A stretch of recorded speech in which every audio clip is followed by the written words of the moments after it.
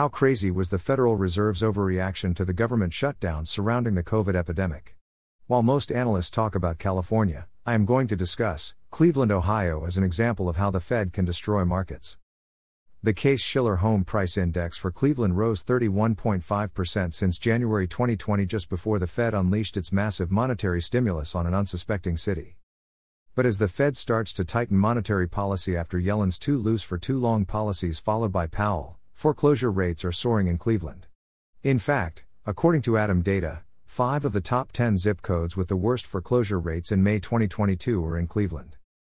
Of course, Cleveland is much like much of the Rust Belt, except Columbus, Ohio.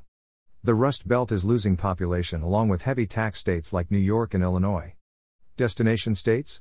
Texas, Florida, the Carolinas and Tennessee. Then at the national level, Atlanta Fed's GNOW real-time tracker fell to 0% growth.